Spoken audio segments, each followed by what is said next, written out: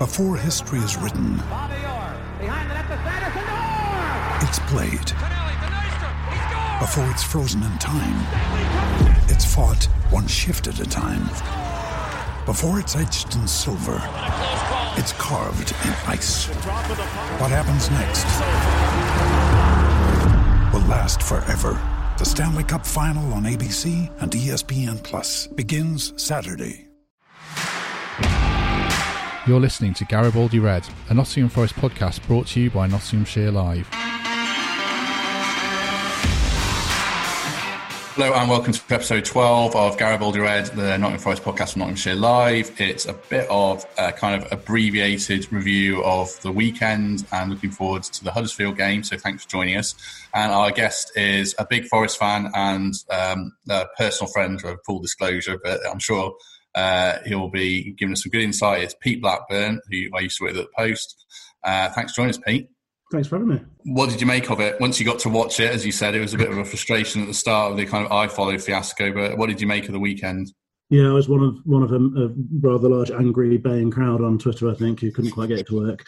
I really enjoyed it, actually.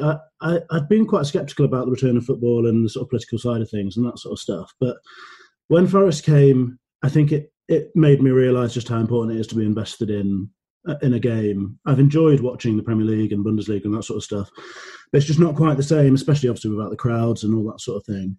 But when it was Forest, I was right back in it, just as I would be if I was in the City Ground or watching it elsewhere. And that being invested in the game was just a huge deal, I think. I thought the game was good. The intensity was really quite impressive. I was struck by the energy of the players, certainly for the first sort of 70, 80 minutes. I think Forest played quite well, and it was our natural game plan. Tried to keep it tight, low block, and then spring the counter when the opportunity came. I think we didn't look quite as sharp on the counter as we perhaps would have liked to, and there's a few times when that rustiness was there. But I think we defended quite well generally, and I mean ultimately we were one mistake away from executing the game plan and doing what we like to do and winning the 1-0. So I thought it was a good game and quite a good start for Forest, really. It felt like football then. Obviously, you talk about the lack of the crowd and the lack of atmosphere. It still felt like football as you know it.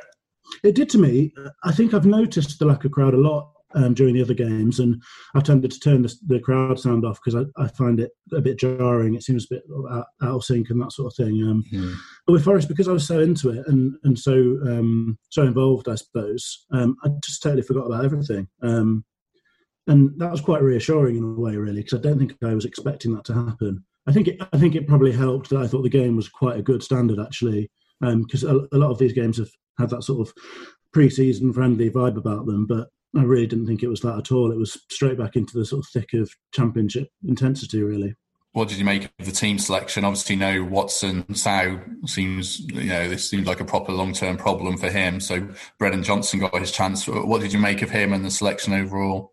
Well, it's always worrying this season if Sow and Watson aren't around, or if I mean Sow's obviously was something we're getting used to, him being in and out of the team. He clearly has sort of longer term injury problems, and we do miss him when he's not there. I think Watson's the biggest one because I don't think we have anyone who slots in and does the job that he does, and he's so important as a footballer and excuse me, and in terms of sort of his character as well, clearly.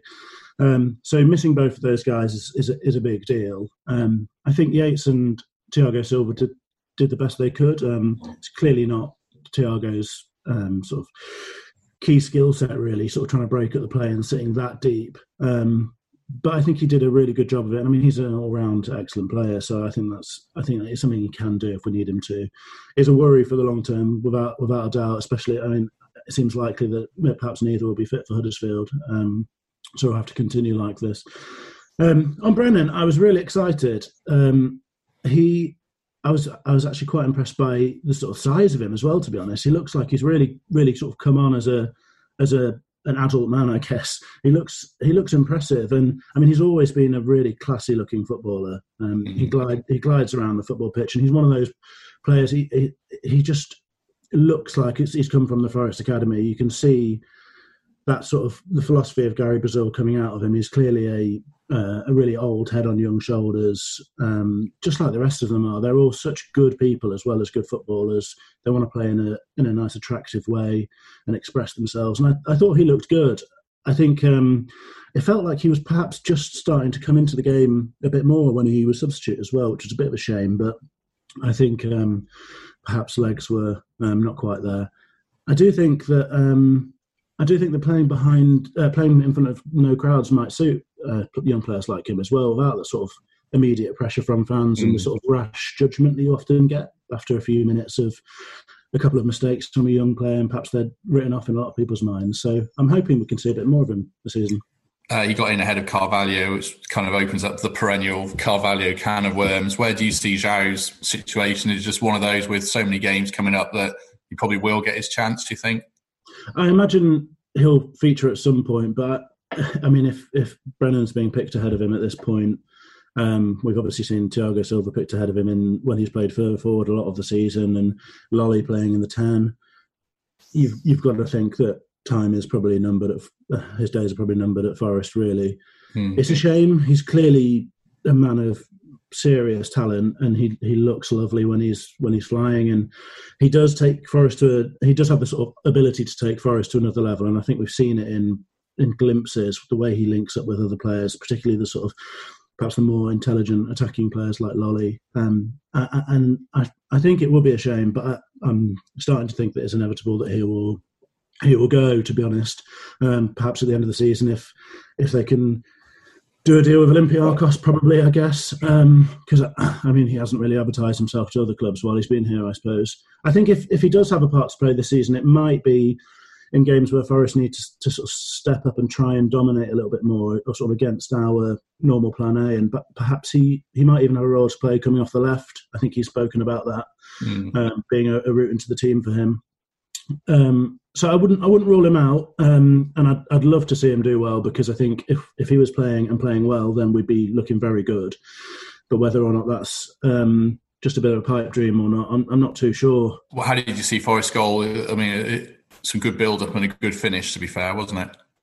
I mean, it was classic Forest this year. The main reason we've been so exciting to watch when we have been is because Cash and Lolly just have this remarkable sort of telepathic understanding. I don't think I've seen a sort of full-back and winger partnership at this level like it, really. Cash is just so dynamic and always gives that threat on the outside, which means Lolly can come inside with potentially a bit of space, even though everyone knows that's what he's going to do. And when Lolly's in that position, I mean, he is just so clinical. I think it was a remarkable finish in the way he took the goal, to be honest.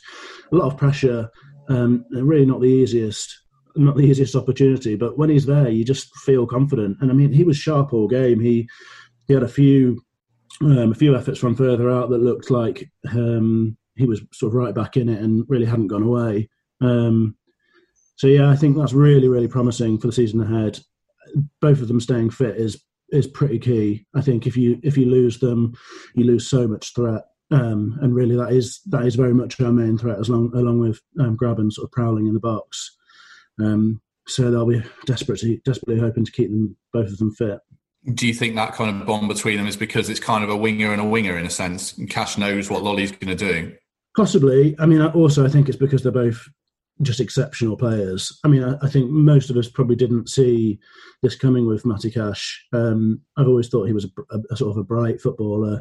Perhaps wondered if he was going to be one of those players who maybe wouldn't find a position particularly. I didn't know whether he was going to be an 8. Was he a winger? Was he a wing back? But he's just found a role where he can do a lot of the damage that he does anyway, further up the pitch. But he can do it from deeper, and that gives him space to run into. And he's just so powerful and penetrating when he runs forward with the ball. And I mean, on top of all that, he turns out to be an absolutely fantastic defender. I mean, in his own right as a fullback, he's got the lot. He blocks crosses all game, which I think you don't see from a lot of established fullbacks at this level, to be honest. So yeah, I think it's just that they're both outstanding footballers, and clearly both their instinct is to drive forward with the ball and do it as quickly as possible, and that suits us really on the sort of counter-attacking style that we like. Not for the first time this season, even though there's been such a big gap between games, Forest couldn't see out the game to, for a 1-0 win. What did you make of? Well, it was a terrible goal. What did you make of it? It was an awful goal to concede. I mean, how bad a goal was it to concede? It's not one that I want to be watching again, I don't think. I think perhaps it may be a bit lazy of me to write it off as tiredness, but I think, generally speaking, I know we have given away a lot of goals late in games, but generally speaking, I still feel quite confident with Forest defending that sort of time in the game. We see it so often where they go one up in a game and they spend 15, 20, 25, maybe even longer minutes, really just battling it out. But you do feel confident because of the players that are there, and you have Watson sitting there patrolling, and him and Sal breaking up a lot of the ball when it comes into our half. And then you feel pretty confident usually with whichever combination of Worrell, Figueiredo and Dawson are frankly just standing in the box heading it away.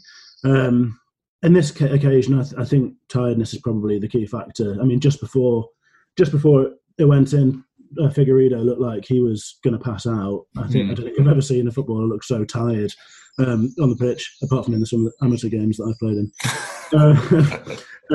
So I'm going to assume that it was just the relentlessness of allowing Sheffield Wednesday to attack constantly, which I think is our game plan. So it's sort of okay.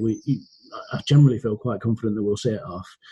But I guess coming back after such a long break, perhaps the sort of fitness levels, maybe the concentration that comes with that, just aren't quite there yet. So we may have seen that come into play a little bit there, I suppose. But I mean, ultimately, I think Sheffield Wednesday probably deserved a point from the game anyway. It hurt because it was late, but realistically, I think both teams were pretty good and probably deserved to take something away from it. Would you have taken a point before? But when you consider the Forest record against Wednesday, I think they'd lost 9 out of 10. They'd obviously lost 4-0 at home. Before a ball was kicked, would a point have been a decent return, you think? I think so. I mean, I'm not a great person to ask because I think before every Forest game that we're going to get trounced, and I'm terrified. I'm not great at being optimistic because I just feel so scared before and during every game.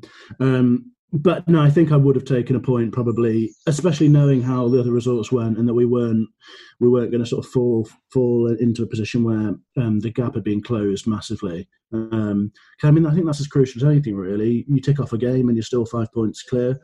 You've probably got to take that as a decent week or a decent round of games, really. You mentioned tiredness there. The games are obviously going to be pretty relentless. Do you think Sabri has to make a couple of changes for the Huddersfield game? Well, I think he can certainly get away with not making any changes for the Huddersfield game because it's it's a good week of rest in theory.